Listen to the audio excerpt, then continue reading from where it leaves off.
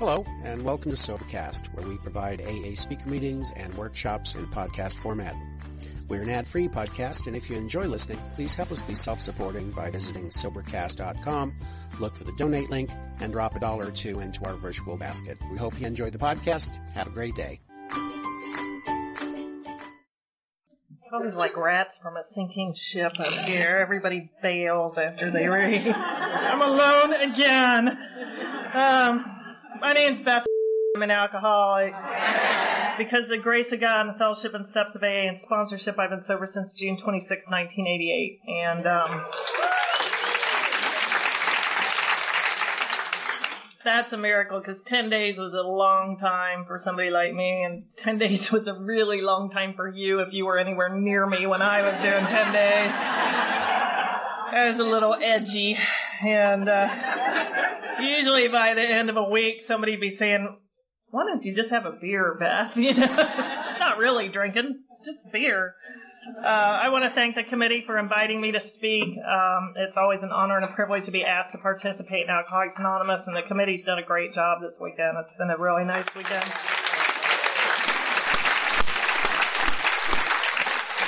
And I always want to thank the tapers. I have to do full disclosure here. I used to be a taper, so they have a special place in my heart. But, if you've ever told somebody a story and heard it 3 people down the line that it doesn't resemble what it started, and, these guys really carry our history. They carry our history. And so they perform a valuable service. And it's already been said this weekend, but hanging out with a bunch of women on purpose is nothing I ever aspired to do. When I came to Alcoholics Anonymous and they said hang out with the women, I was horrified. You have got to be kidding me. It's bad enough I'm in AA, for God's sakes, and now you want me to hang with... Because I didn't drink with women. I didn't have to. I could keep up with the men. When I was in high school and the girls were drinking, they would giggle and fall down and throw up and wear pink.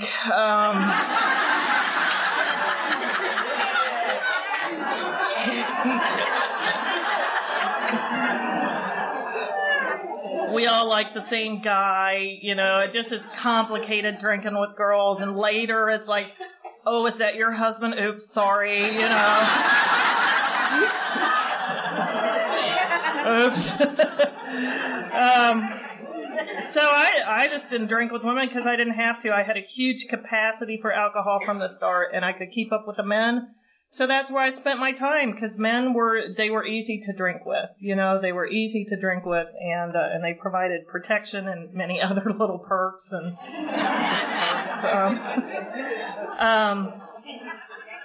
So, hanging out with women just wasn't on my list. And as you'll hear, there are many things that were not on my list when I got here that have become the biggest blessings in my life.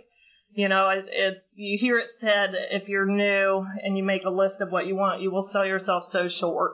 And and I heard that in the first year. I thought, yeah, whatever, Because, you also heard, like, grateful people. I have to tell you, I'm not one of those people who walk through the doors of AA and the first time through the door went, oh, thank God I'm home. These are my people, I don't know about you, but grateful people just made me kind of want to puke. And, I'm so grateful and it's a blessing. And it's like, oh, get a life, will you? So and I knew about AA for a long time. My father joined Alcoholics Anonymous in 1966 when I was 7 years old. And, so I grew up with AA in the house. And I grew up knowing that sobriety was, possible.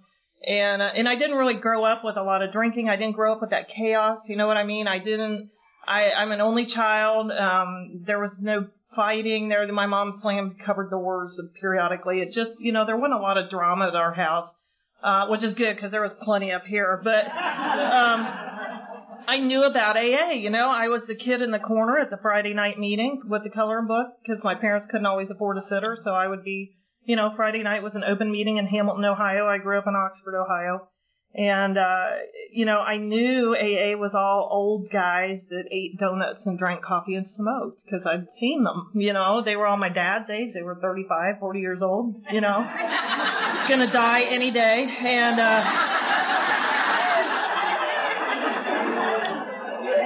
so I knew about AA. And what that did, my dad told me all the drama of his drinking and the tragic losses and the broken dreams and what that did for me really was when I started to drink, I just felt really bad for him that he had such a hard time because, I'm thinking, Dad, just drink a little more like me. You could have hung in there longer.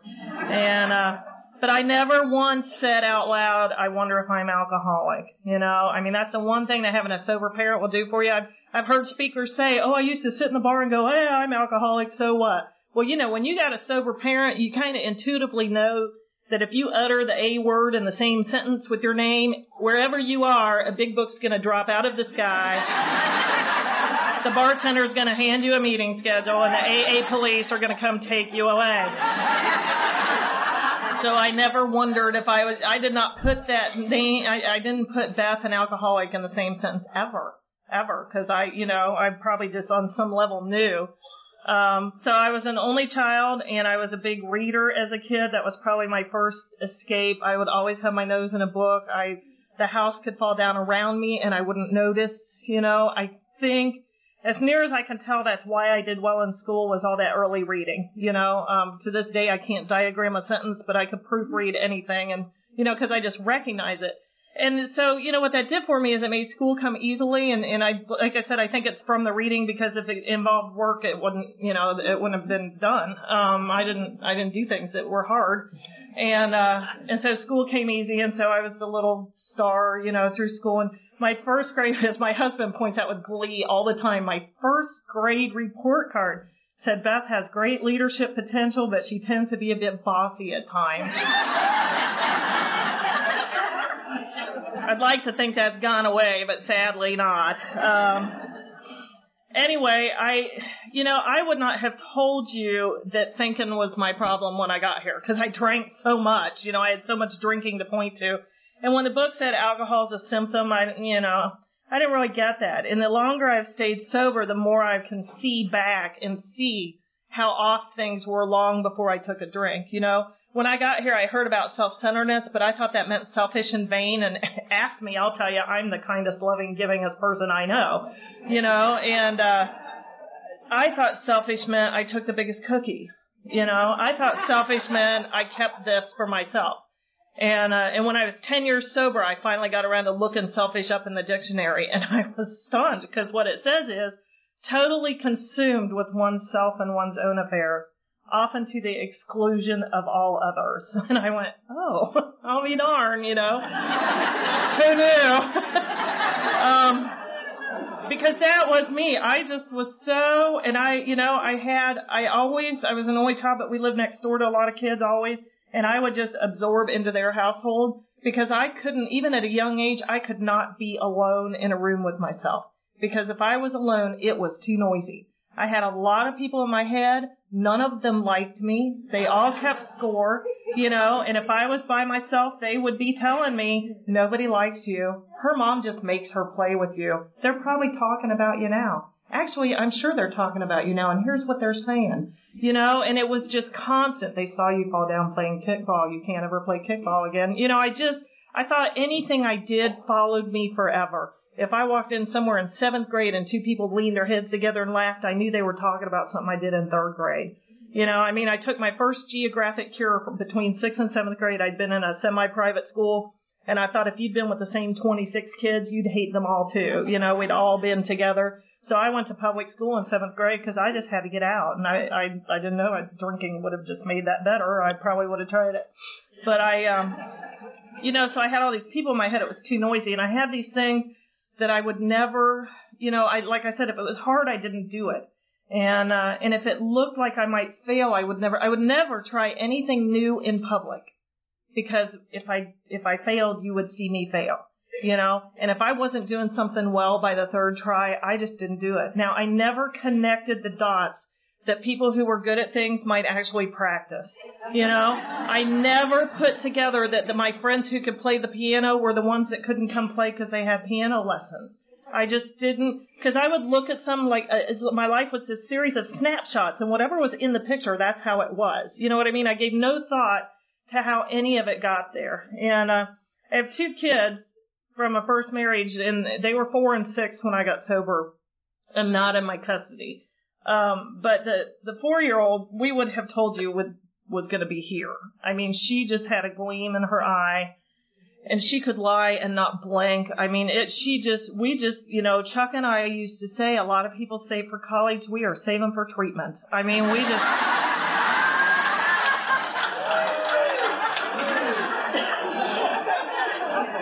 And when she was 11, she started taking this really weird turn on us, and she wanted to be on a swim team. A lot of her friends were on a swim team, and so we took her and got her a couple lessons because she hadn't really been in the water much, and she tried out for the team.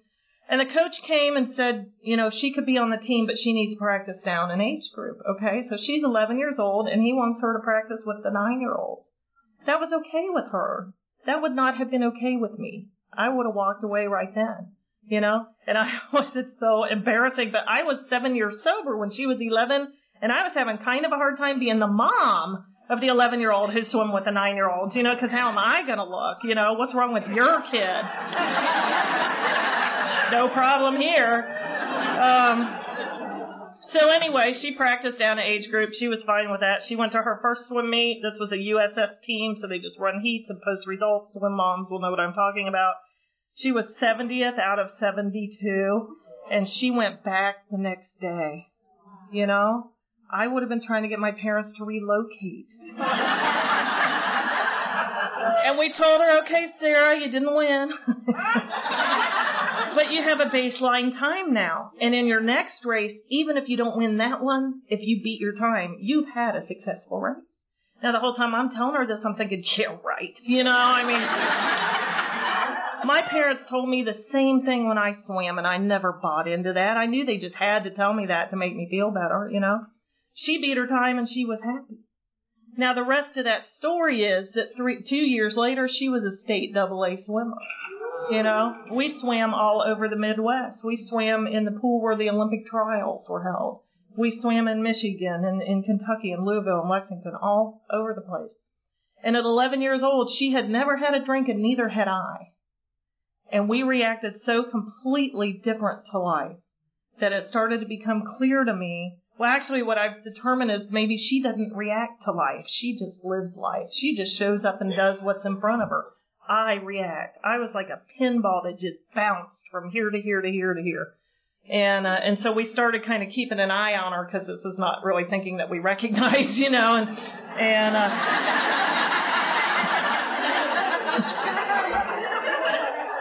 And she did stuff like, you know, her first summer job, she saved $500. You know, we're like, will you be our sponsor? I mean, we just...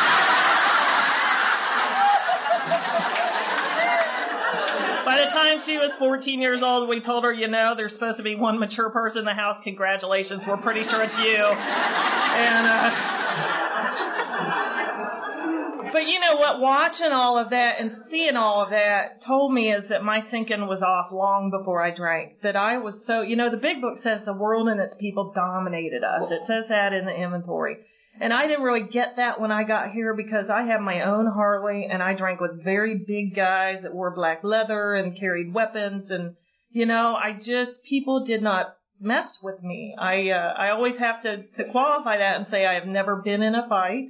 Largely out of a fear of being humiliated in public. You know, I kind of always knew if I hit you, you would hit me back and it would hurt.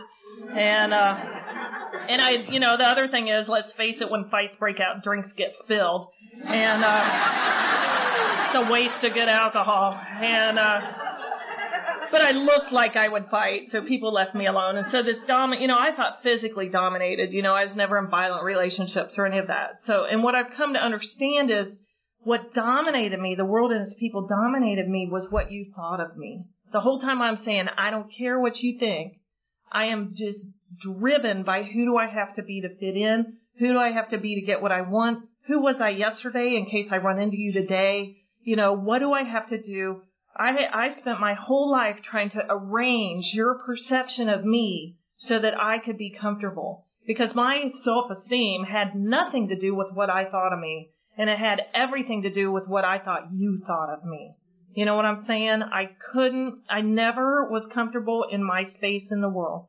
I had to do huge things to justify being this big. Clancy talks about that we have to be treated special to feel average. And so I had to act huge to feel like I justified my space. And I always had to be Beth, Beth the cheerleader, Beth the night auditor, Beth Jim and Sally's daughter, Beth something. So, because I felt like if I said, hi, my name's Beth, that you were just waiting for the rest. Like being Beth was just not enough. And conversationally, I was equally challenged. When I walk into a big room full of people, it separates into two groups, all of them and me. And, you guys all know each other and you all talk to each other, and I don't know what to say after my name's Beth, I don't have a clue. And so I would go somewhere and I'd say, hi, my name's Beth, and she might say, hi, my name's Janie, and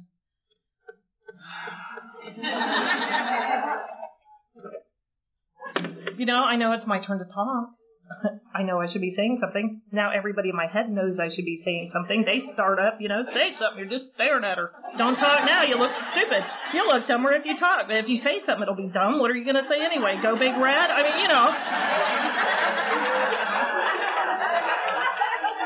So I'm standing there paralyzed. They're all arguing. We have to go.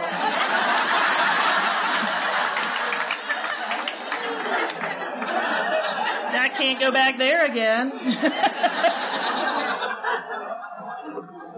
And I thought I wasn't self-centered. So anyway, because of all of this, because of being unable to sit alone and all of that stuff, I was driven. I was in every club. My picture was in the junior high yearbook, like 14 different clubs and stuff. I was busy. And as a freshman in high school, I took a drink, and some of my friends were experimenting with alcohol. They were falling down, throwing up, looking bad. I did not want any part of that. So the first time I got drunk, I just kind of put a little glow on. It was enough. It was enough that I took my best friend out the next night to get her drunk so that I'd have somebody to drink with, because I knew I was on to something. And our friendship didn't make it another year after that, because we drank different from the start. From the start we drank different. If I could have gotten it every day in high school, I would have been a daily drinker. I was as close as you could get for being 15 and 16 years old. I loved alcohol. I never had a big issue with morning drinking because, when you're skipping school, you have to sober up before your parents get home. So, morning drinking made sense to me. And then when I was older, I just thought, well, if you could drink in the morning, why wouldn't you? You know what I mean? My day just went better with a drink. My happiest memories were those days where I could just drink all day. And so I started drinking. I graduated from high school barely, probably because my freshman year I didn't drink, so I had a bunch of credits stacked up. My friends changed, my grades plunged. Everything on that Al-Anon list of, is your kid doing this? I was doing it all, but I think my dad was kind of getting ready to drink, so for whatever reason, I just kind of slid through unnoticed.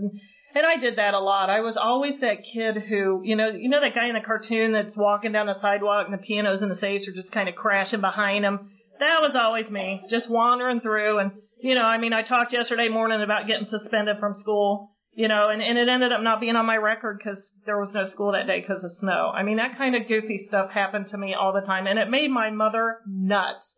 She had this goofy idea that there should be consequences for your actions. I just never bought into that theory. But, I was doing everything, in high school it had changed my life.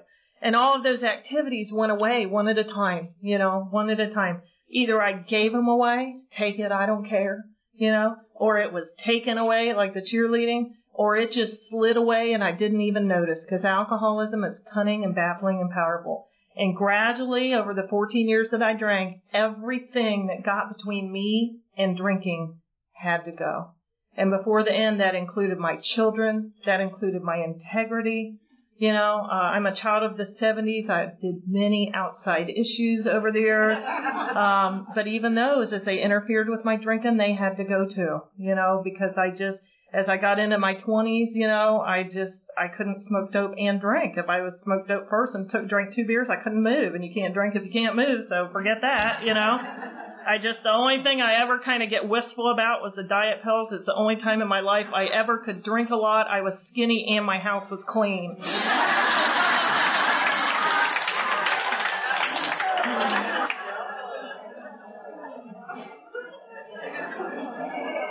But by the time I was 25, after 2 days of that, I hated me and nobody else was talking to me, so they had to go too. You know, I just couldn't. Integrity, honor, my word being worth anything, those were long gone. You know, any kind of self-respect, long gone. It's funny, you know, sometimes we get here and we go, well, thank God I didn't do that, you know.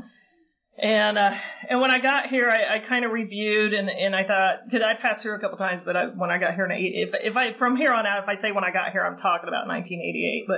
But I went through this period where I thought, well, thank God I at least avoided prostitution. You know, I didn't have to go there. And then a couple years down the road, I'm hearing a fifth step of someone who did turn to prostitution. And I heard the amount of money she was making. And I went home and called my sponsor. And I said, you know, this whole time I've been patting myself on the back for not doing that. This girl was making $175 an hour, and I was giving it away for a beer.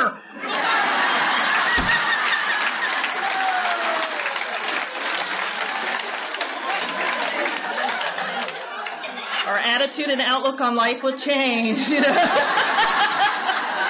I couldn't believe it. Oh, yeah. What's your name? Buy me a beer. God.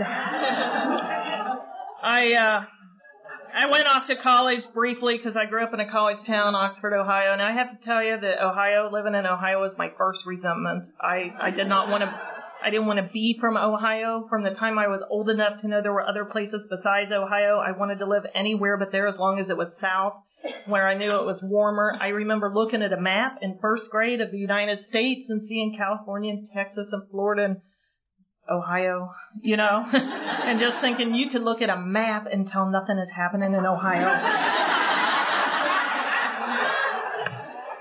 And I tried to get my parents to move. They wouldn't, you know. So I take off to college doing no research. You'd think out of my passion to get out of the Midwest, I would have gone farther away to school than Indiana, but no. And I was a 17-year-old freshman geographically in the middle of the 21 state, you know. So I didn't do a whole lot of drinking in college. And I went in with 96 percentile ACT and SAT scores, you know. And I had a 0.8 at the end of my first semester. And I wasn't drinking much. But you know what? I go to class and it's all of them and me. And I go to class and I think, I am going to talk to somebody today. And I'd sit down and I'd say, hi, Angela. My name's Beth, and she'd say, hi, Beth, and can't go back there again. You know, I just couldn't do it. I couldn't do it. Making friends was foreign to me. I always had one friend at a time. As a child, one friend, more of a hostage, you know, and you can't talk to my friend. Don't talk to my friend because she will undoubtedly like you better. And she will go with you and be your friend, and I'll have to find another friend. You know, I never could let anybody, if you asked me to go somewhere, it did not matter what my commitment was, I went with you. I was always with you because I kind of knew if you went without me ever, you might go, you know, I'm really having a better time since Beth isn't here. And you might say, well, yeah, I thought she was your friend. No, I don't like her. I thought she was your friend, you know. And so I just couldn't, you know, I couldn't let you do anything without me because you would realize that you could do it without me. You know, and that transferred into my work early on. And then I discovered that when you are indispensable, you never get a day off. So I got over that in a hurry. But I flunked out of school because I couldn't go to class. I just couldn't get a grip on how to communicate with people. You know, I couldn't do it. And I would not have told you that my life was full of fear. You know, I would not have told you my life was fear driven. The only reason my first inventory had fear in it is because the one in the book had fear. And I thought, well, if they have fear on every single one, then I probably have it on mine, you know, so I'll write it down. But I didn't have a clue that fear drove my life. Fear of what you thought. Fear of what you were going to find out. Fear of where am I going to get this? How am I going to get this? I was driven by all of it. I had a friend who said, let's move to Florida. We should go to Florida. And I said, we should. You know, I'd always wanted to run away from home. We just took off, told no one we were going. When I got down there, we moved to Bonita Springs, Florida in 1978. I-75 didn't even go down there. The whole town had 3 traffic lights, a dog track, 2 convenience stores, you know. And I got a job in one of those convenience stores because I had worked in one in Ohio, so I had experience. And, you know, what I didn't realize was it was so transient down there that if you came to work 3 days in a row, you were management material. So by the time I called my mom and told her where I was, you know, don't worry, I'm assistant manager at this store. And she said what she always said, which is, how could you do something this stupid and land on your feet? It just made her nuts, you know. And she said, why didn't you tell us you were leaving? Now I'm thinking, I ran away from home. That would have kind of defeated the purpose, you know. So I told her I didn't want you to stop me. And she just, you know, that sign, that mother silence, you know, she's like, Beth, you're 19. You could have just left. And it was like, who knew that, you know? So I'm a 19-year-old runaway.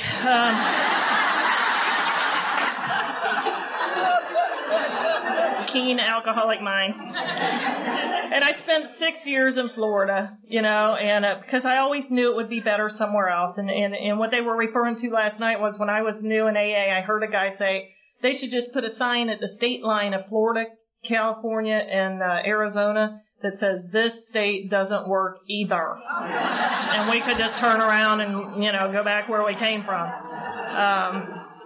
Bonita Springs is where I found my people. You know, I mean, the whole town was 3 miles long, and they bought beer on this end of town to drink on the way to the bar on this end of town. Those are my people. And I moved from there to the Keys. You know, those are really my people down there. You know, where else can you walk into a bar and order double rum and Coke to go and take it to the grocery with you? I love the Keys. But first, you know, I had this convenience jobs in Bonita Springs, and my alcoholism caught up fast with me there because there were no checks on my drinking. You know, I was free to do what I wanted. By the end of 8 or 9 months, it was a little town back then, and I had run out of places to work. I had run out of guys to date. Now, I briefly referenced dating yesterday. I have to tell you, when I drank, I told you I wasn't a fighter. You know, I wasn't a crying drunk. You know, I wasn't a fighting drunk. I wasn't a falling down drunk most of the time. I had a huge capacity for alcohol. I think that I was the social drinker, you know, because the more I drank, the more social I got. And I was very social by last call. But that was dating, you know. If they're still there 2 days later, it's a relationship. And, you know, I had a couple principles that I lived by, and one was that it wasn't all right not to know. You know, I can't let you that I don't know what's going on. I can't let you in that I can't ask a question because then you'll know I don't know. So, you know, fake it till you make it was not a foreign concept to me when I got here. And the other thing was never, ever, ever, ever, ever, ever admit that you have made a mistake. Don't let on if you were wrong, you know. Now, one of those one night stands dragged into a 5-year marriage based on that one. And, you know, I mean, I knew 3 weeks in and we were doomed, but, you know, I'm not going to say I made a mistake. Maybe he'll see the light and leave, you know, but so we ended up married 5 years and we had the 2 kids in that marriage. And, you know, I wanted out for a long time, but I can't leave because then it would be my fault. The marriage is over. You know, I have to wait till you throw me out so it can be your fault. And that's the game I played. You know, I always played that game of let me make it your job to see that we get done what we need to do. I did it to teachers. I did it to sponsors early in AA. They don't play, by the way. You know, they don't play right anyway. And I just, you know, so I'm in this marriage. I don't even like the guy. You know, it wasn't violent, but it was just stupid. I mean, that's the only word I can think of. You know, and is he alcoholic or not? I have my suspicions, you know. It was real easy to look good next to me. That's all I'll say. I don't know how he'd stack up against somebody normal.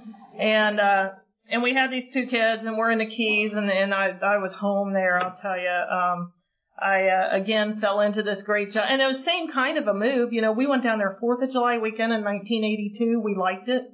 We came home Tuesday and moved Friday with a 6-month-old baby and $400. Hey, Mom, we moved to the Keys. Don't worry, I'm assistant manager at this restaurant, you know.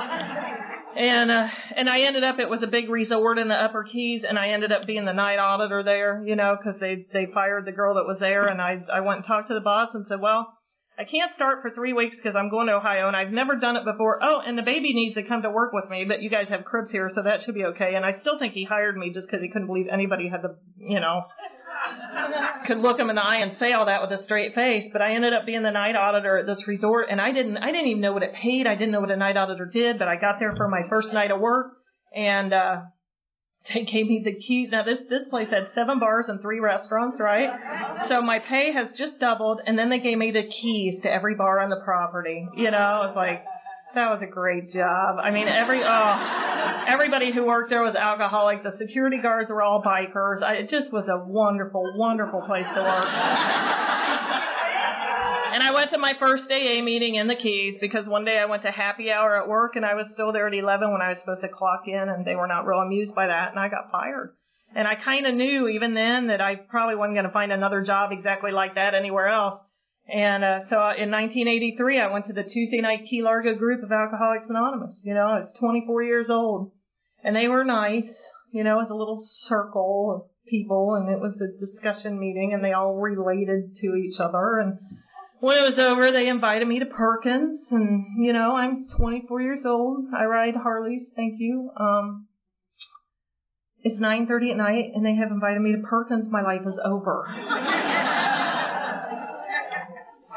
But I went to my boss and told him I knew I had a problem. I was going to AA, and they gave me my job back, you know, because the girl they put up from weekends didn't want to work full time, and everybody hated her, so one AA meeting, I get my job back. I think I went to the Friday night Key Largo meeting of Alcoholics Anonymous and told him I got my job back, and that was it for me and AA in the Keys.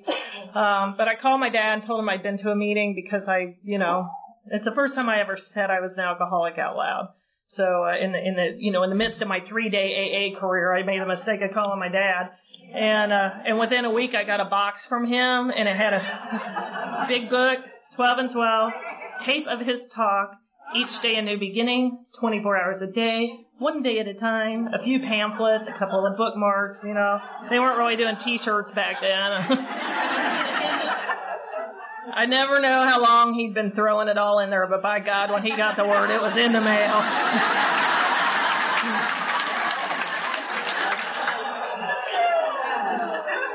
I ended up getting divorced, and I finally got him to throw me out, which is what I was after, and I called Mom, and I really wanted to relocate in South Florida, and she really did not want that, and since she had the money, I ended up back in Ohio, and she had moved to Cincinnati. So in 1984, I got to Cincinnati, and I thought, okay, I should probably go to AA, you know.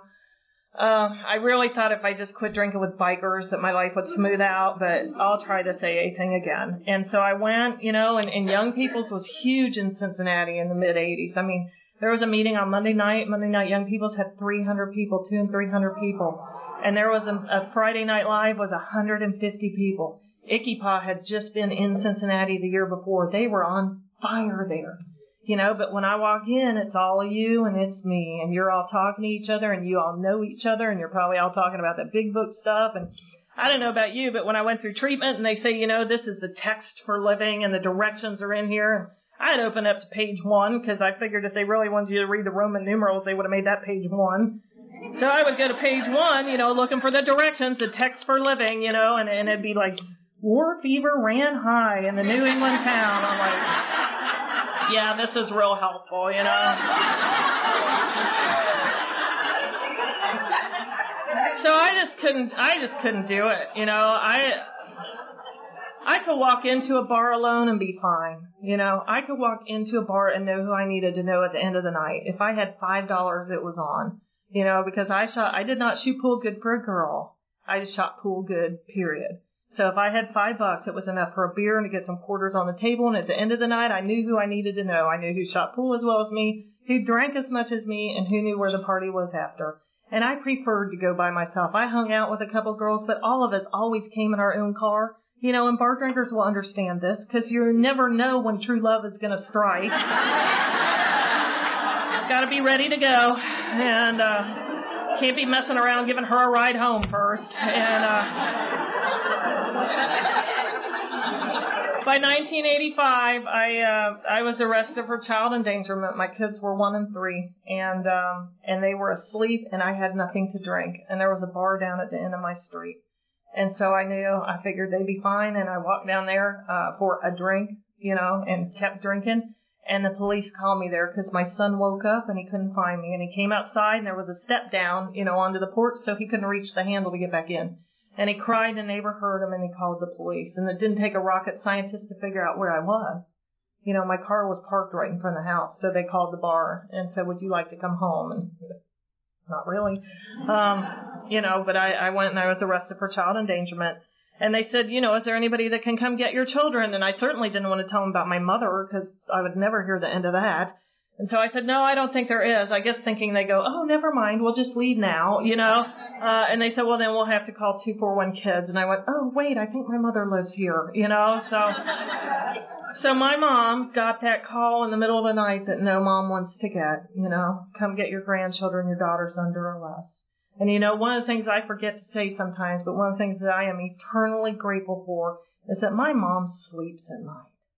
My mom doesn't have to go to bed wondering if tonight's the night the phone's going to ring. And what a blessing that is, that whole deal about I'm not hurting anybody but me, what a crock that is. What a crock. My parents never knew what was going to happen. And so it was suggested to me I might want to go to treatment to stay out of jail, and I thought that sounded like a fine idea. I didn't do my research very well. I didn't have money, so I had to go where I could afford, and it was all women. It was 6 weeks long. It was a nightmare. But I was the one, because I got this test taker brain, I can read anything, spit it back on a test, and not know what I read 2 days later, which is perfect for treatment. You know what I mean? Perfect. It does not work in AA, however. But in treatment, I was a star, and in the mid-'80s, it wasn't that common to have a sober parent. So I have a tape of my dad's talk. I already have my own big book when I get there. I have underlined everything that you might think is important in case you want to see what I'm reading. I'm the one that they come get to talk to women who didn't want to leave their children for 6 weeks to go to treatment. And I could tell them all the right things. I had all the right words. It's better 6 weeks now than forever later. And if we're not sober, we can't be moms, But there was a problem with that. And the problem is right in the book, The book talks about a double life, the one we want people to see and the one we know is true. And the problem for me, the double life that was forming up in me, was I was relieved that my mom had my kids. I was glad they were gone. I did not want them back. I knew I was probably going to drink again. Actually, I kind of was looking forward to drinking again. I just would prefer to drink and not go to jail. But I didn't want my kids back. It's hard being a single mom, It is hard. I had a second floor apartment. It's cold in Ohio in the winter. If you got to go, that's why I'd walk down to the bar when there was nothing to drink. Which kid do you put in the icy cold car while it warms up? Which kid do you leave alone up there while you buckle the other one in? I had moved from South Florida to Ohio, and I'll tell you what, in 1982 and 84, babies were disappearing out of cars in South Florida.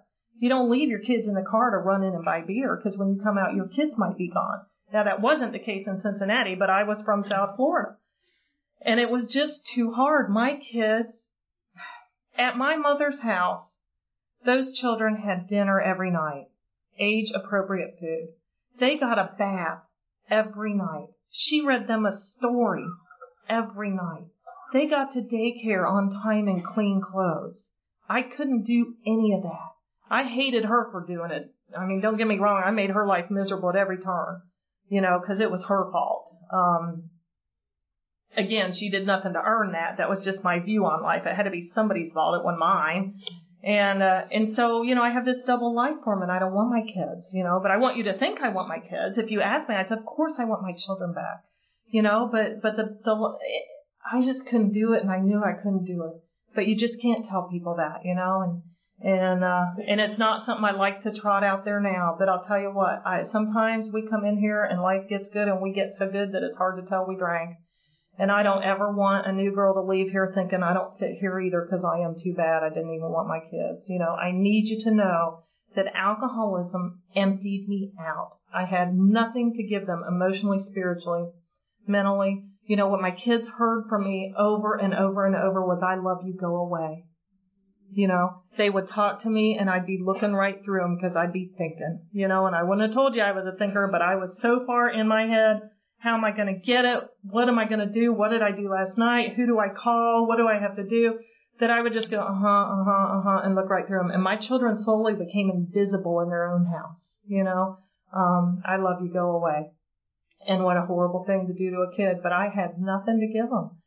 So for the next couple of years while I was in treatment, you know, now I have plans. I'm going to go be sober with my dad at 405 Oak Street in Cincinnati because my dad's sober again by now. And I got word in the treatment center. It was a place where you couldn't have any contact with the outside world for 2 weeks. And the 10th day I was in there, I found out my dad had died suddenly. They called me. And I was pissed, you know, because I'm going to be sober with Dad. I'm going to go be Jim's daughter. I don't know how to be Beth. And, you know, that's shot. Well, I'm the only child of divorced parents. So I get all of the insurance money. And for the next 2.5 years, I got to drink the way I wanted to drink, you know. And the kids stayed at my mom's. And every now and then I might sober up for a day or two, you know. And but I'll tell you, when you stop drinking with no solution, a lot of guilt can creep in 24 hours.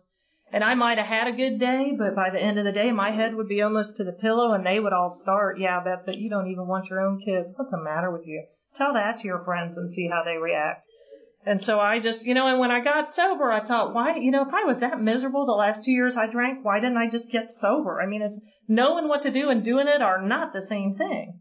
You know, I always cringe a little when people say, I know what I have to do. I'm like, you know, don't tell me, show me. Because you know, I knew what I had to do. I thought, why didn't I just get sober if I was that miserable? And then again, I heard it from somebody else. I went to a lot of speaker meetings when I was new, and God would always send me what I needed to hear. And this guy said, you know, when I drank, I knew I was probably going to be miserable. But I knew if I didn't drink, I was sure to be miserable. And there was at least a shot that I was going to have a good time if I picked up a drink.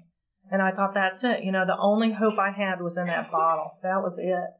And at the end of 87, I was just kind of tired and hit a wall and just said, God, I can't live like this anymore. You know, I had said for a long time I lost my apartment and you know, because the money was gone, and I moved into a friend's attic apartment, and about 1.5 years ago I realized it wasn't an attic apartment, it was an attic.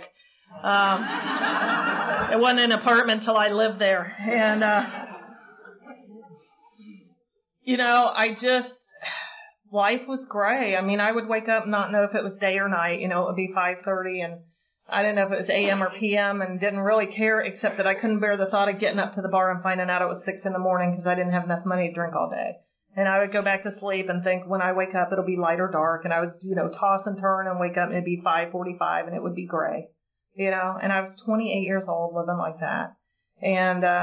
So I just said, God, I can't live like this anymore. I just cried and cried, and I remembered this big book my dad had sent to me, you know. I never threw it away. It was a hardcover. I can't throw away a hardcover book. If you're new, don't buy a paperback. Get a hardcover book.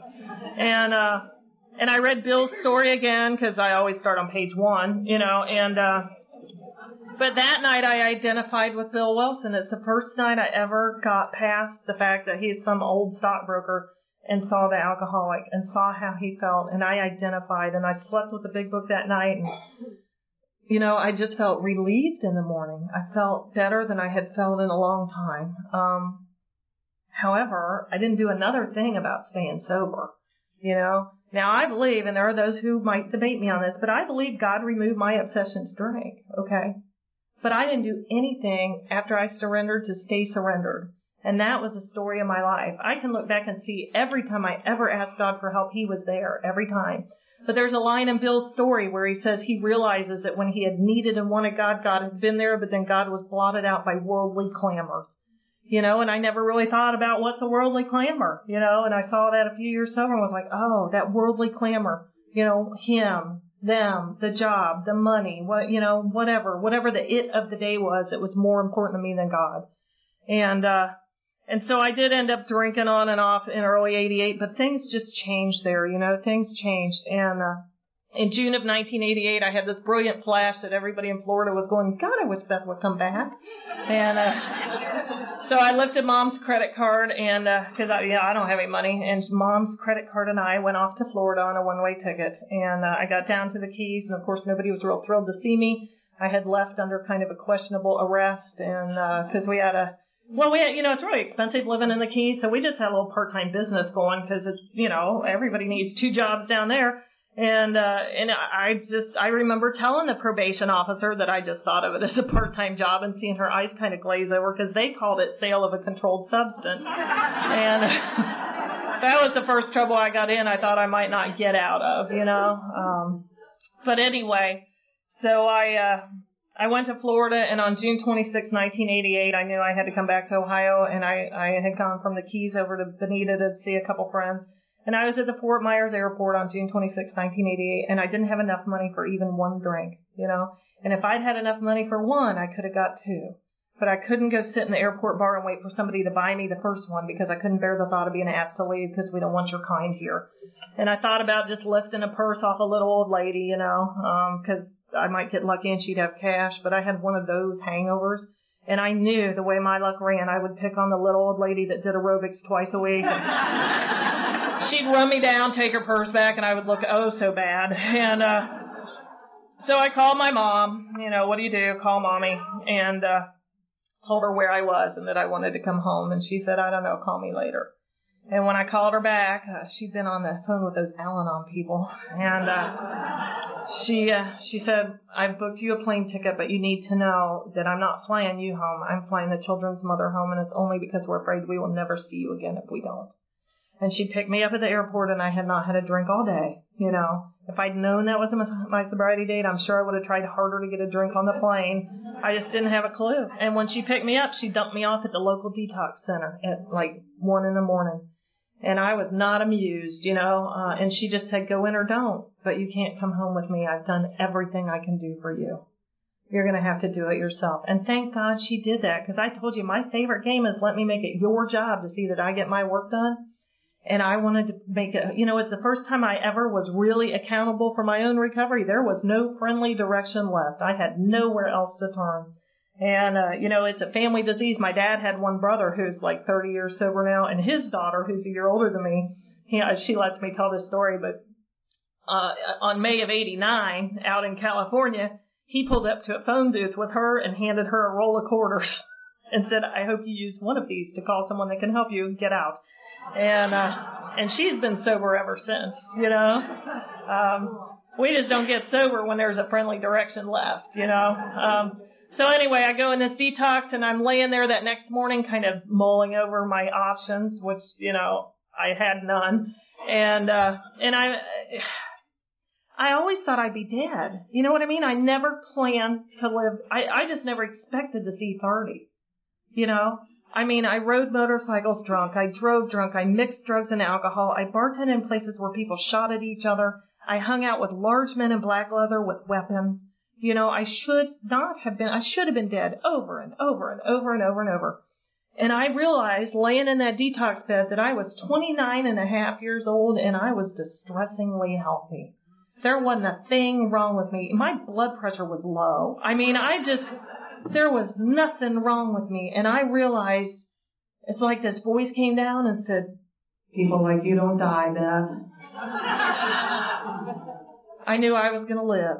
And I knew I was going to live whether I drank or not. And I knew no matter how bad it was that it could get so much worse. That at 29 and a half, I still had most of my teeth. I still had all my fingers and toes. All my limbs worked, And I knew people that was not the case, and I knew I could be them. One of the reasons I never tried to kill myself is I knew I would live. I knew I would live and probably be maimed and look bad. And, I just knew I would live. And that day I thought, I can't do this for another 40 years. I can't do it. I was a wino in my 20s. I love Wild Irish Rose, I had the white wine. I had a little glass, but, panic to me was jumping in the car with a bottle of wine on the way to work and ripping off the plastic and discovering there's a cork in it instead of a screw top. It's like I carried a corkscrew in my car after that to avoid situations like that. But, Wild Irish Rose, I always say Wild Irish Rose is good because the bottle's square. so it doesn't roll out from under the car seat. Very handy. Good to know. Anyway, I just had this thought like, God, whatever. I mean, I didn't have a place to live. My car was impounded. I had charges pending. These were not new things.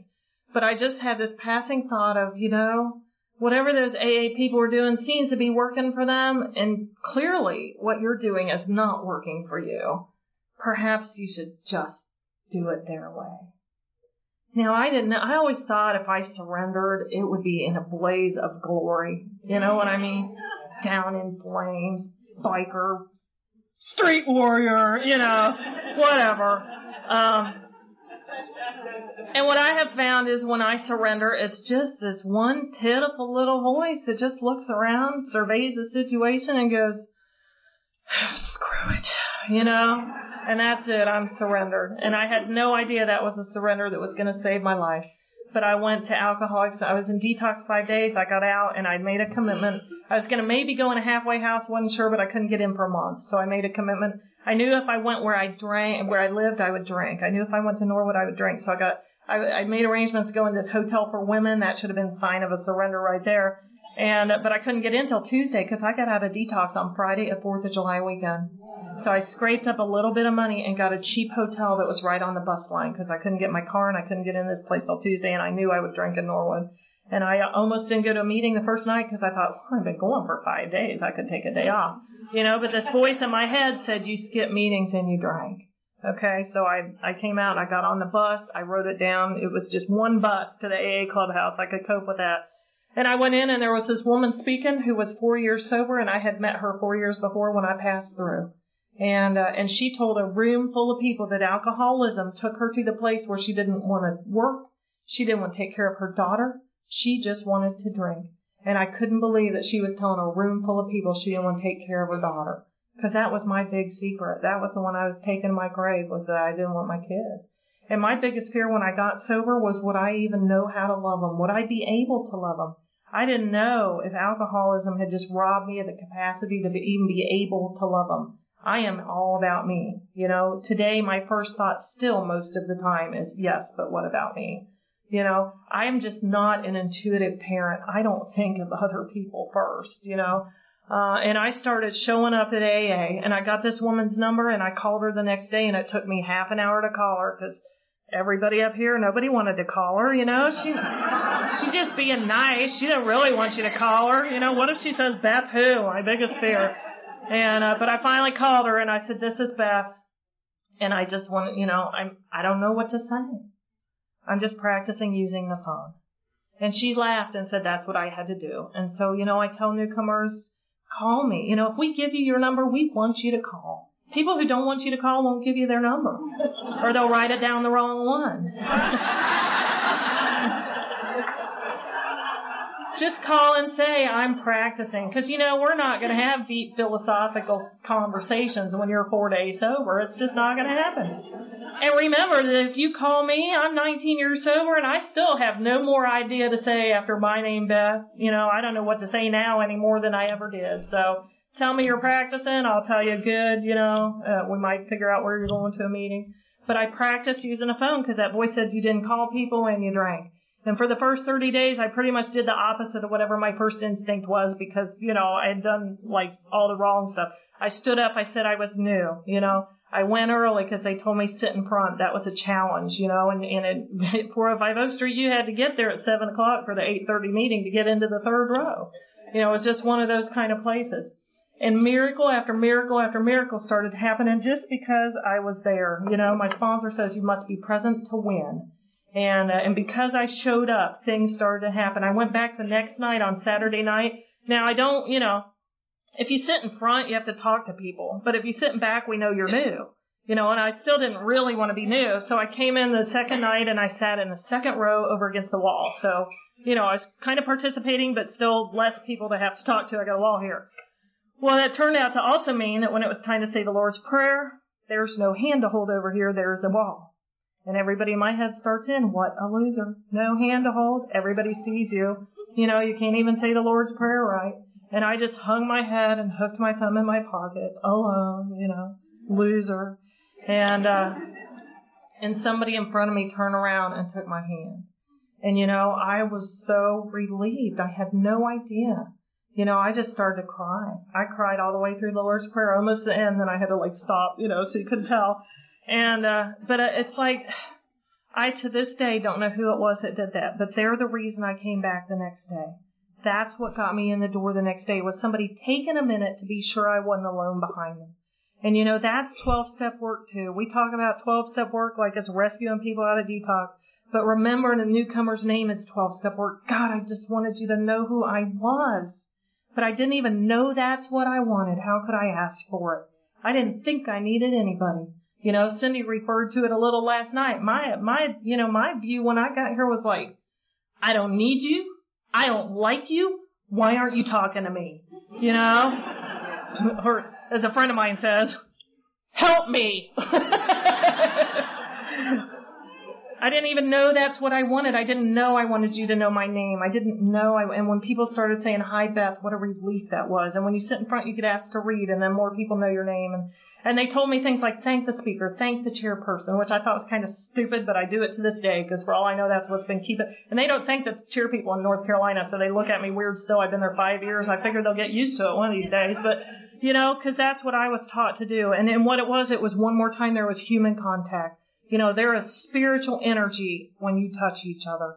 Sometimes, I don't know, when you're new, somebody walks by and just puts their hand on your shoulder, and for a minute it's going to be okay. And we can't lose that, we can't lose that. And I started showing up, and I went to this Big Book meeting because, I'll talk about it in a minute, but I was going to this new Big Book meeting, and when I was out of detox a week, they passed a basket at the Friday night meeting. A member of that group's 9-year-old daughter had been killed that day by a drunk driver. And so the next Tuesday, he was at that Big Book meeting that I was going to, and I couldn't believe he was there. And he talked about how it happened in Cincinnati. If you got a DUI, you had to do 3 days to keep the court happy, and you did it somewhere called Drake Hospital. And Drake Hospital was sat on Galbraith Road, which was a 2-lane road, and these cars were drag racing on Galbraith Road in front of Drake Hospital. Hit the car she was in head on. She was killed instantly. And those people that were doing their court-ordered weekend were outside when it happened. And he said, maybe one of them will get sober, and maybe it wasn't for nothing. And when I left that day, I was thinking, what if I had been in that car? What would my kids be left with as a memory of their mother? Or what if they had been in the car? What would their last thought of me have been? And I realized it's like the trees got greener and the sky got bluer. And it was one of those moments that in hindsight, I recognized that God came. And I just said, I have a chance. I could go call my kids right now and tell them I love them with no strings attached. Because there was always a string with me, and a broken promise. And it's like I could just go call and tell them I love them. And I have this gift of a second chance. And I remember hearing gifts go by in my head and thinking, where did that come from? Because gift was not a word I ever put with AA in the same sentence. But it was like I can call. And the other thing was I could start from right where I was, because I always wanted to do it. Well, what I wanted was a magic erase board, just forget all that stuff. And that I could start with them from where I was that day at ground zero and build a relationship with them from there, and that I may be a weekend mom for the rest of my life. I might never have custody of them again. And if that was the deal, that was okay. And I could be a good weekend mom, and I could get them when I was supposed to. And I called him and I told him I loved him, and I began to make amends to my children by not making promises that I couldn't keep. I was very careful to make one promise and keep it, and make one promise and keep it. And I started showing up at meetings. And this Big Book meeting I was telling you about, there was a Big Book meeting at noon. I didn't go to learn all about the Big Book. I went because I had 3 reasons, all good ones. 1, you're supposed to read your Big Book every day.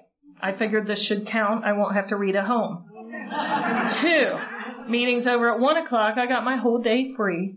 And 3, they read the entire chapter, which chewed up half of the meeting. So chances were better I wouldn't get called on to talk. Of course, I know now I wouldn't have gotten called on to talk anyway, but I didn't know it then. So, God's got a sense of humor. And what happened, because I was in that Big Book meeting, was 1, my day was free at 1 o'clock, but at 4:30 I would remember I had no life. And so I would go to another meeting, 2, when you read the book, I hear it. I would try to read at home sometimes, but I would either be like 20 minutes later on the same page, or else I'd be 20 pages in and have no idea what I read, Or I would go, all right, just one I'm just going to read one paragraph and remember, you know, and I would read it, and close the book, and it would be gone. You know, I just couldn't. My brain was sawdust. And I didn't do a whole lot better with you guys. You know, when you were reading, half the time it was like, rarely have we seen a person fail who is thoroughly, I wonder what it's going to cost to get my car out of impound today. You know, war fever ran high in Winchester Cathedral. That guy is really good looking. I wonder if he's got a girlfriend. You know, I just couldn't stay on the page. But I was more on the page when you read. And a funny thing happened, you know, it started sinking in. And I knew it did because I was 2 or 3 weeks sober and running an errand after the noon meeting.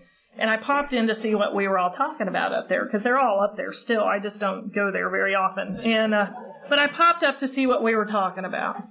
And somebody in my head is going, that was really cool what Guy said in the meeting today. And somebody else is going, yeah, I didn't know that was in the book. Did you? And somebody, I didn't know that was in the book. And I remember thinking, God, the voices in my head are getting sober, you know. Hey, this is good. This is good. My sponsor said appoint a sober chairperson and get out of there. So I try to let the sober voice be in charge most of the time. Every now and then the petulant child grabs the gavel, but most of the time the sober person's in charge now. So anyway, and the biggest joke on me was that people who go to Big Book meetings on purpose and do what it says tend to read, or go to Big Book meetings on purpose, tend to read the book and do what it says. And out of laziness, I had plopped myself into the middle of the most active people in Alcoholics Anonymous. And they just sucked me in. I was doing 2 meetings a day. They had me answering phones at intergroup. When I was 3 weeks sober, they said, Beth, why don't you write an inventory? You've been around before. And I thought, okay. I mean, I didn't know I could plead like I'm not ready. You know, I mean, the book says real clearly, if you have decided you want what we have and are ready and are willing to go to any lengths, you are ready to take certain steps. And I think I was just finally willing to go to any length. So I was ready to take certain steps. And they said, write an inventory. And I said, okay. So I wrote it, you know, and that woman who had talked the first night out of detox became my first sponsor. And, you know, and my life took off. I have never looked back. You know, I thank God I didn't have somebody who thought I needed to work a step a month or a step a year. I could not have gone 3 or 4 or 5 months without writing an inventory. I would have blown my brains out, or yours. So anyway, I started showing up, you know, and I brought my kids to meetings on weekends, not because I wanted them really to participate in recovery, but because I knew I'd kill them if they didn't come with me, and because I could not go to a meeting all weekend. But, you know, strange things started happening when I brought my kids. You know, I learned how to be sober here watching you, but I've learned how to parent here. I've learned how to be married here. I've learned how to be employed here. You know, they told me watch the winners and do what they do. And when I brought my children to meetings with me, you guys didn't glare at them because they were noisy. You sat down and you talked to them so you could look them in the eye. You called them by name. You asked them to help you get coffee. You colored with them. You played Game Boy with them. You know, you made them feel a part of. And their gaze came up off the ground and they began to look the world in the eye and they became less invisible. And it's something I was bad at for a while, and I try to remember now, if somebody walks in with their child, to sit down and talk to them eye to eye and call them by name. You know, because my children became comfortable in Alcoholics Anonymous. And it was handy because Sarah remembered everybody's name, which was really helpful because I could not, you know. So somebody be talking and I'd be going, what's their name? And you know, to myself, like, God, they just said their name. I can't believe I can't remember, you know. And Sarah go, Mom, when she's done, can I say thanks, Cindy? I'd be like, Cindy, that's it. You know, you. Sure, honey, go ahead, you know. But my kids became involved with me in Alcoholics Anonymous, and they became a part of because you guys talked to them. And watching you, I learned how to talk to them. You know, and things started to happen. We went to an eating meeting when they were, I was about a year sober. We went to a big picnic thing, and when we got there were kids playing, and I said, hey, you want to go play? Because I always said that, go play if you want. And they never went and played. They always hung out with me, and that was okay. But that day I wasn't paying much attention. About half an hour later, I felt a tug on my leg, and my son Robbie was 7, and he said, Mom, I just wanted to let you know that if you need us, we're over here playing. And every now and then God picks up the curtain, and I see what's going on, and I realize that they knew they could let me out of their sight, and I'd be there when they got back. And that took a year. You know, I'm so glad I didn't make them go play. You know, and things just kept happening. By 15 months, I have my license, insurance, and a car all at the same time. I never could manage more than 2 out of 3, you know.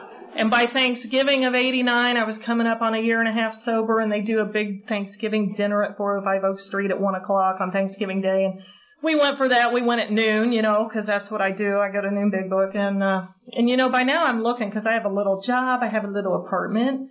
You know, one of the things my mom and I talked about when I was a year sober was that the kids probably should stay with her. You know, they had been there. By the time I was a year sober, they'd been there 4 years. She was in a good neighborhood. They had a great school district. They'd had the same friends for 4 years. I was in a 10th floor efficiency in the Cincinnati Public School District in a crappy section of town. What greater good is served by dragging them down to my level in the name of family unity? You know, they were in a good place. So we determined that I was to catch up with them because they were doing what they were supposed to do. I was the disruption in their life, you know. So, but they spent more and more time with me on weekends and holidays. And so now I got the little job, the little car, you know, little kids hanging out with me and a little apartment. And I'm looking at my son who's 7.5 and I'm thinking, you know, there's a lot of women in his life. I mean, my mom, his sister, me, and a little guy like that needs a man in his life. I should probably start looking around for his sake, you know, because that's the kind of loving, giving mom I am.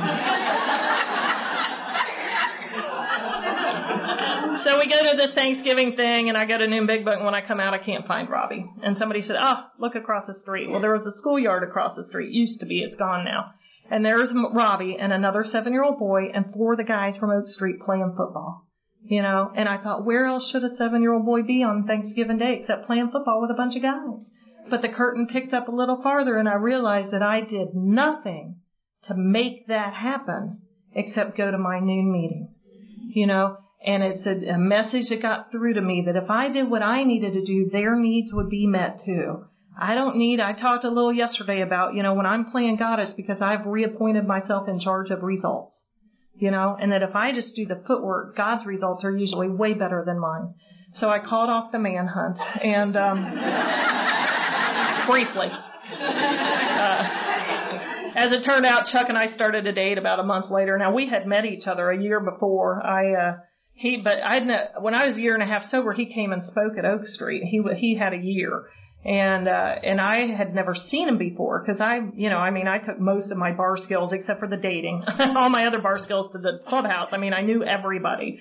And so this guy, they had this all group gratitude thing where different groups from around town would come talk on Monday night and bring one of their members to speak. And apparently his sponsor had told him, you have to stay out here in the suburbs to get sober because if you go to Oak Street, you'll just find a girl, fall in love, and you'll be gone. So he came in at a year sober and talked, and I'm thinking, oh, how sober can this guy be? You know, I don't even know him, but he was a year sober. He gave this tremendous talk. Those of you who have heard him talk, you know, he gives an amazing, amazing talk. And I always tease him that at that moment I thought to myself, you know, I want what he has, and I am willing to go to any lengths to get it.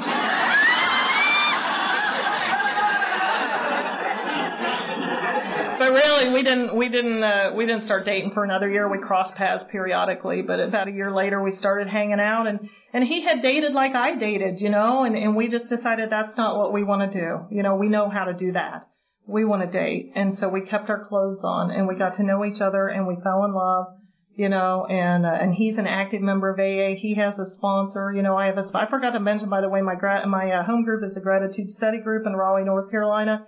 And if you're ever there, please stop by. We're there on Monday and Thursday nights. I live in Cary, but my home group's in Raleigh. I live in Cary because I moved from Ohio, and when I got there, they told me Cary actually stands for Containment Area for Relocated Yankees. So that's why I'm there.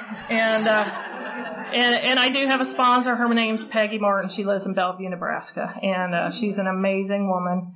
And she has a sponsor and she has a home group, you know, and my husband has a sponsor. My husband has a home group. And we dated, we fell in love, you know, he asked me to marry him and we set the date a year away. And as that year passed, we wanted more and more to be married. You know, we didn't go through that breakup. You know, we just didn't have that drama, you know, because we determined at the very beginning of the relationship that I never want to be first in his life ever. And he doesn't want to be first in mine, you know, because there's only one first and God has to be there. And that we would have God and then AA and then each other.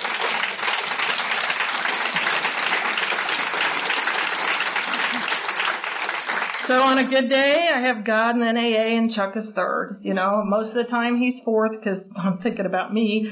But On good days, he's third. And that has worked for us, you know. And it's funny, we didn't realize how much we had internalized that, but when our son was having some problems, we had a bad couple of years. You know, when it first all blew to pieces, we're trying to figure out what to do, and we went, wait, well, let's pray, you know, and then we'll figure out what to do. And we prayed, and we sat down to figure out what to do, and we went, let's call Dick and Peg. And then so what we realized, of course, in hindsight, you never know when it's going on, is what we had done even in that crisis was ordered our lives, God, AA, then each other, you know, and I'm convinced that's how we got through it, because it was just not a good couple of years. But we did get the kids back. We got custody of the children in 1993. We moved into their neighborhood, and they moved in with us. A couple years before that, we caught up into a little suburb next to them, you know, and they would come a lot of weekends. And I guess I have to tell the Huffy stories, and Cindy referred to it last night. We got them bicycles, and for Christmas one year, and of course you can't ride them until March or April up there, but we go out on the first warm day to ride bikes, and we got them bikes too because they were pretty small, you know, and so we're out riding in the suburbs. You might have gleaned by now I'm not especially suburban, and we're riding our bikes, dad, mom, big brother, little sister, riding in the suburbs on our bikes, you know, and some guys out mowing his grass because they do that there, and he waves, you know, they wave out there too. You know, where we had been living, if you waved your hands, you know, there were guns. Guy waves, we wave back, and about the time I waved, I got kind of a look at where I was. You ever do that? Where like the Zoom camera looks, like, look where you are. It's like, oh my God. I used to own my own Harley Davidson, and I'm riding through the suburbs on a lavender Huffy. How did this happen? But the amazing thing about that minute is right then, right there is nowhere I wanted to be but on that bike with those kids. And what a miracle. You know, that's light years away from not even knowing if I'd be able to love them, you know, because God changes hearts here. I do the footwork. God changes my heart. You know, the whole time I was out there, all I wanted to be was a child of God, and I didn't have a clue that's what I wanted. You know, I didn't know when I got here I wanted to be one of many. I didn't know when I got here that my strength would be in identifying with you. You know, and through AA and just continuing to show up and continuing to be active and continuing to be sponsored, you know, I have taken my place in the world as one of many, you know, as just being Beth. And I have become a daughter, and I have become a wife, and I become an employee, and I become a mother, you know, and recently I have become a grandmother. Yeah.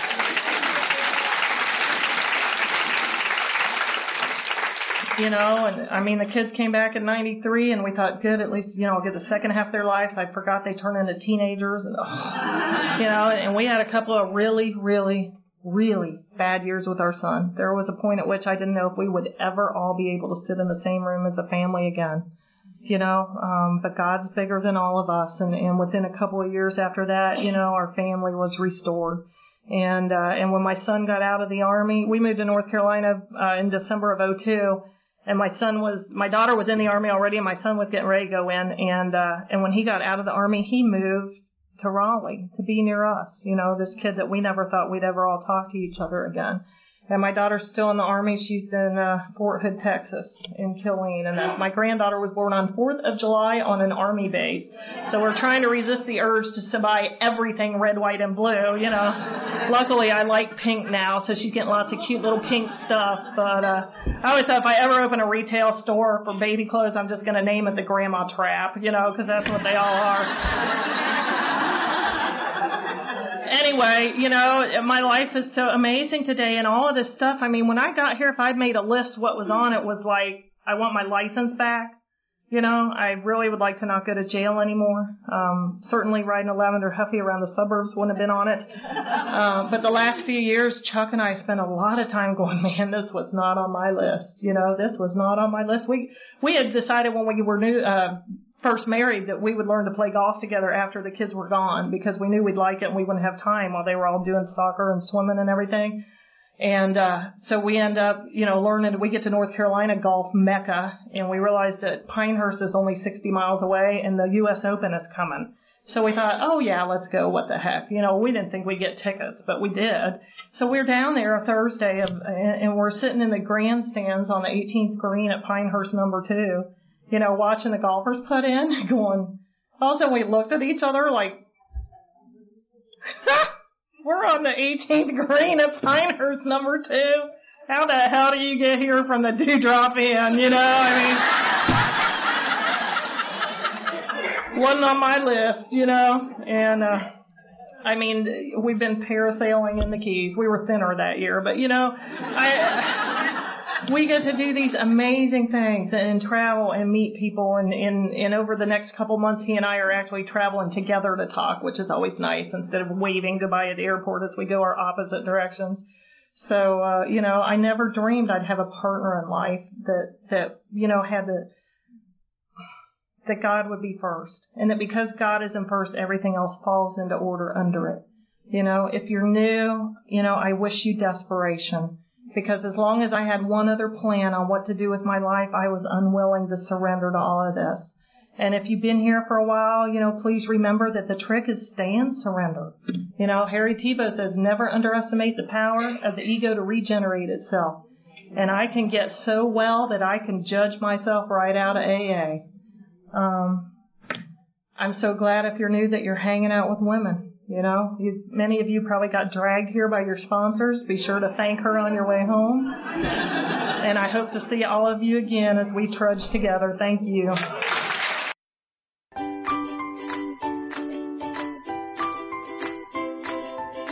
Thanks for listening. I hope you enjoyed the podcast. Sobercast is ad-free, and we'd like your help in order to keep it that way.